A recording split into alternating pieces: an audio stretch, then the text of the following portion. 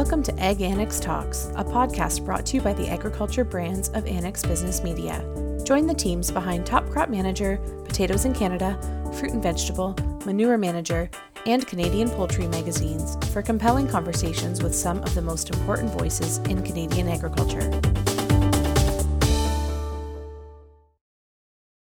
Do you know a Canadian woman who's a leader in the field of agriculture? Do you have a family member, peer, or business associate who inspires others and advances the industry?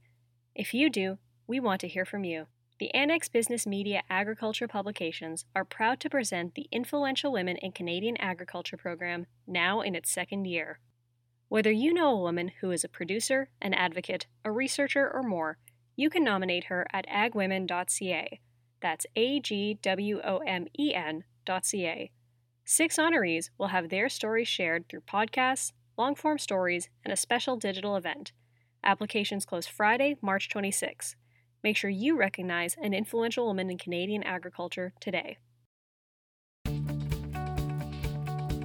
Welcome to the new season of Ag Annex Talks. My name is Bree Rohde, Agriculture Editor at Annex Business Media.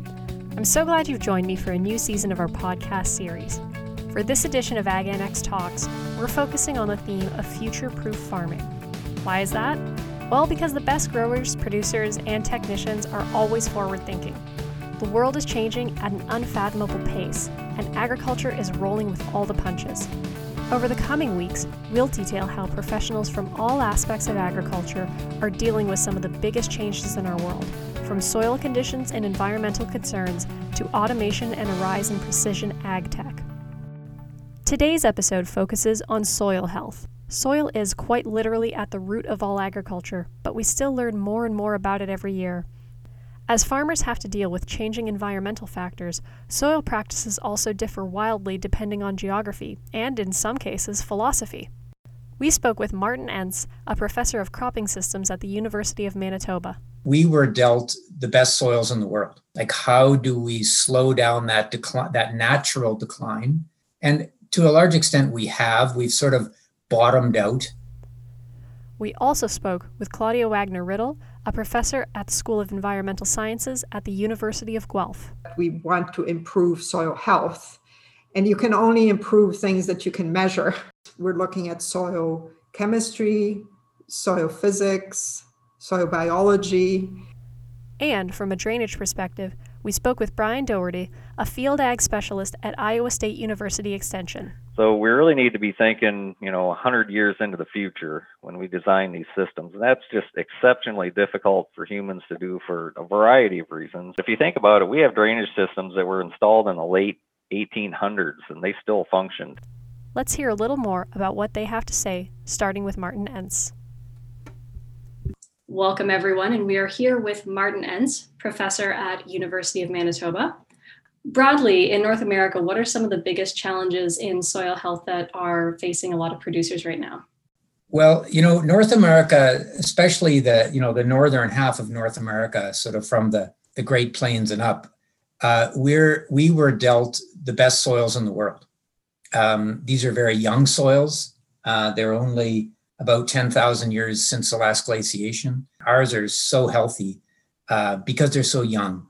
And so age does matter. And so we're dealing with one of the most ecologically intact food baskets in the world, which is the Great Plains of North America. So what happened here is that when people, plowed the grassland prairie, or in eastern Canada, took down the trees and turned the soil, we lost a lot of our carbon right there. And so we saw a 50, 60, 70, 80-year decline in our soil health simply because we changed the ecosystem from a perennial grassland, forest, meadow system to one where we were growing crops every year. And we got rid of those perennials on a lot of the land.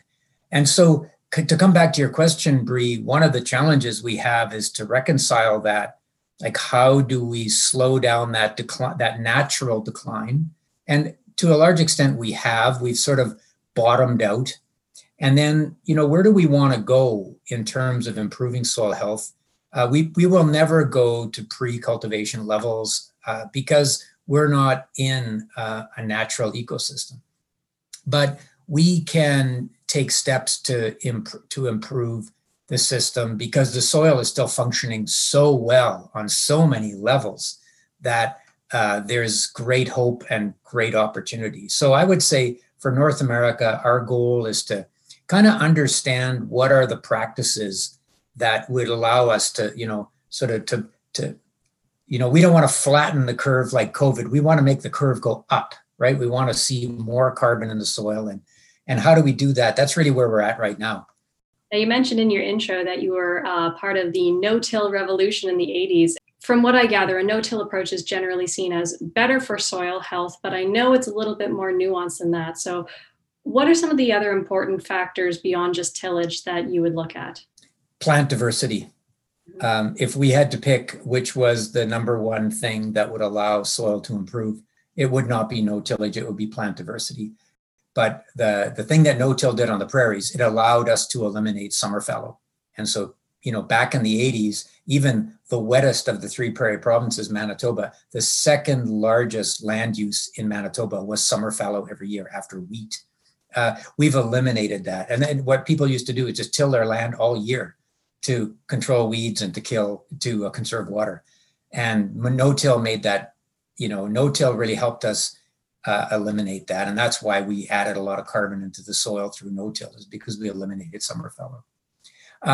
So plant diversity is really how the soils developed their excellence to begin with. And there was a very nice study done in the University of Guelph back in the 80s that sort of tested that question. Is it no-till or is it plant diversity? And it was plant diversity, and it still is. Now, the two of them together, they're really quite powerful. We could also look at livestock integration, and there is a very good body of literature showing us that when we let's say we grow cover crops, when we graze those cover crops, the grazing action tugs on those plants and makes those root hairs drop off, and that adds carbon into a nice soupy mix of bacteria in the soil that immediately captures that carbon and puts it away for winter. So as we've moved to monoculture production systems, that really worries me because it's not keeping with a diverse plant community in the fields. So that's a question that people have been working on. What about the economic factors? Is this something that is tougher economically on farmers? Yeah. Well, there are, as much as I painted us as sort of a 4-crop country, we do have other crops in the rotation, but they are very site specific. We do have pulses, chickpeas, lentils in dryland areas of Saskatchewan.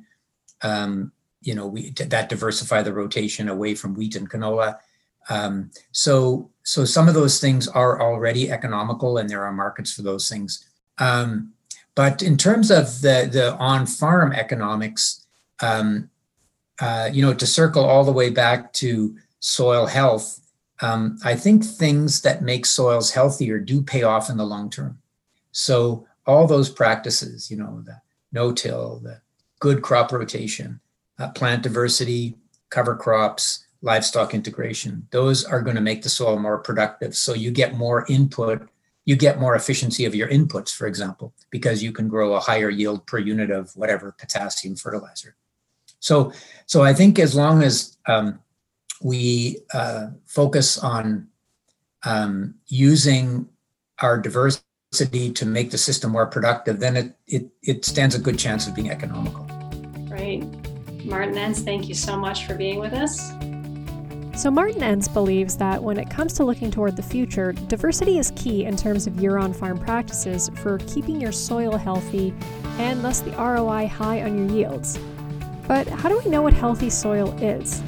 Claudia Wagner-Riddle of the University of Guelph joins us to talk about why measurement can be an issue in Canada and what's being done to solve it. All right, we're now joined by Claudia Wagner-Riddle, professor at the School of Environmental Sciences at the University of Guelph. So broadly, what are some of the biggest reasons that soil health is important for conservation? Well, soil is the base of all the food production. So everything that we're removing from the soil, from the land, is sort of at its main origin is coming from the soil. It becomes really crucial in like all the forecasts I've seen of how agriculture looks in the future. Sometimes that is totally forgotten because, I mean, we can grow, that's what we often do in greenhouses, is to grow crops from directly from a nutrient solution without using soils. It is possible, but that cannot be done at a large enough scale where we completely not use the landscape. So if we're using the landscape and managing the landscape, the sort of almost the starting point is the soil health, while now it's kind of an afterthought and maybe something that you think about in the end when it's not there anymore.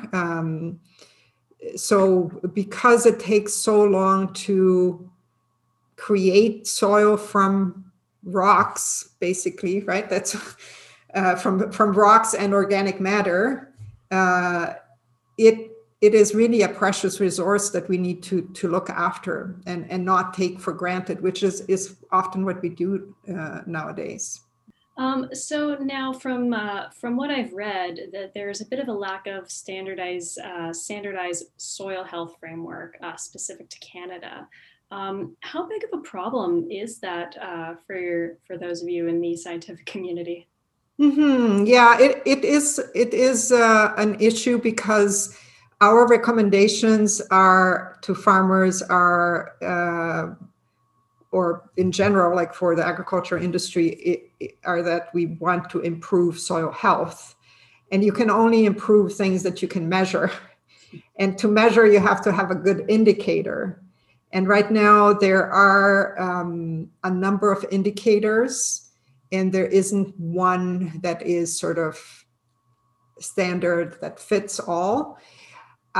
And I mean, this has to do with the very much like the sort of definition of soil health, which is we're looking at several parameters. We're looking at soil chemistry, soil physics, soil biology, so that we really like an indicator that goes across all these areas. And I mean, the definition of a healthy soil is one that functions kind of in the future and it's sustainable. But anyway, so there's a big project going on in North America to come up with the best indicators, but it's likely to be an indicator that bridges all those characteristics so that you do a number of individual tests and then you get a score. So it is kind of a new effort, and I think we will be getting closer in a few years. But my colleague Martin Entz, who you interviewed, he talks about like smelling the soil. Like I think if you talk to a farmer, they know by the touch and by how it looks and by how the crops grow, they know that if the soil is healthy, particularly if they're very experienced and very observant. Mm-hmm. And what are some of the advances that have been made in that field with the big project that is going on? Do you expect that to reach a point where you can really use a framework within the next few years? Yeah, I think that's the goal. So that's the Soil Health Institute has a North American initiative where several of our researchers at the University of Guelph, as well as other universities, are involved, and it involves sampling long-term plots and testing these various indicators. So I'm actually not completely sure of the time frame, but it is, I think they're in their second or third year, so that this will be coming out relatively soon. When you think about whether the advances or the current research that's being done in the field of soil health, is there anything that just kind of keeps you up at night because it's very exciting to you or gives you a lot of hope for the future of the field? I think what I find really exciting is looking at some of the innovative farmers and what they are doing. It's incredible. Like innovative farmers, they are making it work on their farm for their soil and their climate and their sort of enterprise and so on. And with the Climate Smart Soils training program that I participate or I lead together with Martin is one of the collaborators there. We've had sort of graduate students and students meeting farmers from different parts of the country and learning sort of what farmers are doing. And it's incredible what they're doing all on their own, like by their curiosity, like nobody's paying them to do it. They're doing it because they're curious, because they're stewards of the land, because they want to improve not their bottom line, obviously, but also the environment. No, thank you so much, Claudia Wagner-Riddle. So now we have the perspective from inside the lab and in the field. But what about under the field? Brian Doherty of Iowa State University Extension knows that no one looks 100 years into the future quite like a drainage contractor. Let's get some insight into how subsurface drainage can play a role in keeping soil healthy in the long run. Brian, broadly speaking, what are some of the biggest connections between drainage and soil health? Yeah, so drainage and soil health really go hand in hand. Good drainage can improve soil health, and good soil health can improve drainage. And to explain that connection, we really need to step back a little bit and look at what soil health is and what makes the soil healthy. So the foundation, really, and what I call the building blocks of a healthy soil, are soil aggregates. So aggregates are just little clumps of soil. They're basically glued together by biological activity in the soil. And the reason this is important is that without aggregation, you just have individual particles of sand, silt, and clay with very little pore space in between. And so when you have poor soil aggregation, the water will drain very slowly through that soil, silt and clay soils in particular, due to that lack of space between the particles. And so a way to picture this, just imagine pouring some water through, a very sandy or gravelly soil versus a soil that has a lot of silt and clay. That water will drain through the sand and gravel very quickly because of those large and interconnected pores, between the particles. Whereas the silt and clay soils are what we'd say we describe them as being very tight. The pore spaces are small. And so that would basically just turn into a muddy mess, and it won't drain unless those particles form into aggregates. And so you need aggregates with that large pore space in between to get the water to flow through. And so having a biologically active, healthy soil will improve that aggregation, because aggregates are really only formed by biological activity. And so aggregation is really what improves the water flow through the soil. So now that you've explained how soil health improves drainage, can we get a little bit of insight on how drainage improves soil health? Yeah, so the key to soil health is providing a good environment in the soil where that soil biology can thrive. And this is where drainage or subsurface drainage really comes into play. So there's some areas, such as like the prairie pothole region in the Midwest, or, northern plains, or what we call the Des Moines lobe here in Iowa, where the water just doesn't naturally drain off the landscape. It's what we'd call a closed basin landscape. And these areas in particular, drainage can really benefit soil health. The water table is naturally very close to the surface, so it really doesn't do much good to improve your infiltration through the soil if that water doesn't have anywhere to go. And so you need that subsurface drainage, because without it, that entire soil profile quickly becomes saturated. And this is bad for soil health for a couple different reasons. One is that the soil becomes what we call anaerobic. There's no oxygen because the pore spaces are all filled up with water. And so it's just not a good environment for most soil organisms. So if you're suppressing that soil biology due to saturated soil, you're just not going to get good aggregate formation. And, the second reason is that, we still need to try to grow crops in these fields. And so if they're poorly drained, that excess moisture leads to a lot of compaction in the field. It also makes it very difficult to get your crops established and get cover crops planted. And so it's a lot to unpack, but, in a nutshell, plants are what feed that soil biology. And so without the vegetation, if you can't get your cover crops in, you just generally are going to have little biological activity in the soil and pretty poor soil health. So, they really kind of go hand in hand. And so how do we go about specifically tackling the issues with water quality? Yeah, that's a great question. So there's kind of two different approaches to this. One is with what we call edge of field practices or downstream practices, things like bioreactors, saturated buffers, or nitrate removal wetlands. There's also strategies for designing the drainage system with controlled drainage that can potentially reduce some of those nitrate losses.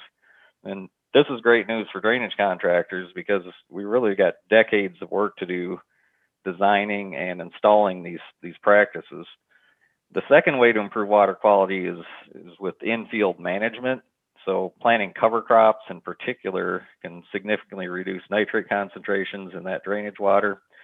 And I also think we just kind of need to reimagine how we manage our cropping systems. If we focus a little bit more on plant health and using some more organic forms of nitrogen in the soil and cutting back on some of those readily available nitrogen sources, things like anhydrous ammonia, there's some potential there to reduce the amount of nitrate that's in the soil profile to begin with that's susceptible to leaching. So in my opinion, this is kind of the only realistic solution at a landscape scale. Yeah, and I mean, obviously, you alluded to this. Economics are a concern, and one thing I'm wondering is, what are some of the ways that not just drainage, but also the land professionals who install drainage can play that positive role in conservation and soil health? A couple different things come to mind there. One, I would say, is just general outreach to educate the public about, not only the benefits of drainage in general, but also that connection between drainage and soil health in particular. I think that's something the public could get behind and support. There's kind of a common misconception amongst the public that subsurface drainage is just kind of bad for the environment, but I really don't think that's the case. There's kind of a criticism. Some people think that it can make flooding worse, but if you look at the research behind that, if you look at a larger areas, landscape scale, 50 to 100 square miles, drainage really has a pretty minimal impact on flooding one way or another. Yeah, outreach is obviously a huge part in many fields of agriculture. Improving outreach makes sense. Is there anything else you'd recommend? Yeah, another thing that I would kind of recommend here is just taking more of a long-term approach, when we think about design and drainage systems. So we really need to be thinking, 100 years into the future when we design these systems. And that's just exceptionally difficult for humans to do for a variety of reasons. But if you think about it, we have drainage systems that were installed in the late 1800s and they still function today. So there's no reason systems put in now couldn't still be working well into the 2100s. And so when we install these systems, we really need to be asking two questions. One, is it sized properly? And can it be easily expanded later on to handle those future drainage loads? It's really difficult to predict that far into the future, but our climate trends right now suggest that we can expect more precipitation extremes, more rainfall in general, and just generally more need for field drainage in the upper Midwest. So we want to make sure we're starting out with, what we call a reasonable drainage coefficient for those future conditions. In your experience, how is the relationship between land improvement professionals and farmers and conservation groups, as well as the scientific community? How is that relationship going? Is it ideal? Could it be improved? Is it getting better? It's interesting. I think it's actually getting better. There's always room for improvement, but I used to farm myself for many years, and when I was farming, there really didn't seem to be much collaboration between these different groups. Sometimes you kind of viewed the other group as, they were the enemy and they were against what you were trying to do. And so, there's a lot of kind of contentious back and forth there. But in recent years, I've seen a lot more effort, among researchers and conservation professionals to really, reach out to contractors and farmers and just try to better understand what their land management challenges are and, what they can do to help and how they can work together. When I go to meetings now for soil health or, watershed meetings, I see a lot more collaboration, a lot more diverse group of people at the table. And so, there's just less blame being thrown around and much more of an understanding that we're all in this together. And, the only way we're going to solve these difficult landscape scale problems is by working together and helping each other out. So I just encourage people to, just be empathetic to each other's challenges and continue to work together so we can make progress on soil health and water quality. Great. Brian, before we let you go, is there anything you wanted to plug at all for our listeners, any research or events or anything that you wanted to share? People are welcome to check out the Iowa State University Extension website. There's lots of good resources there on water quality and drainage, different topics. So that's always a good resource for people to use. And I just appreciate you taking the time to have me on your podcast. Oh, no problem. Brian Doherty, thank you so much for speaking with us. Thanks again to Martin, Claudia, and Brian for your insights on keeping soils healthy in the future. Join us again in 2 weeks for more future-proof farming. I'm your host, Bree Rohde. Take it easy. Thanks for tuning in to Ag Annex Talks, the podcast hosted by the agriculture brands of Annex Business Media. You can subscribe to Ag Annex Talks wherever you listen to podcasts, or visit agannex.com to catch up on all of our other episodes.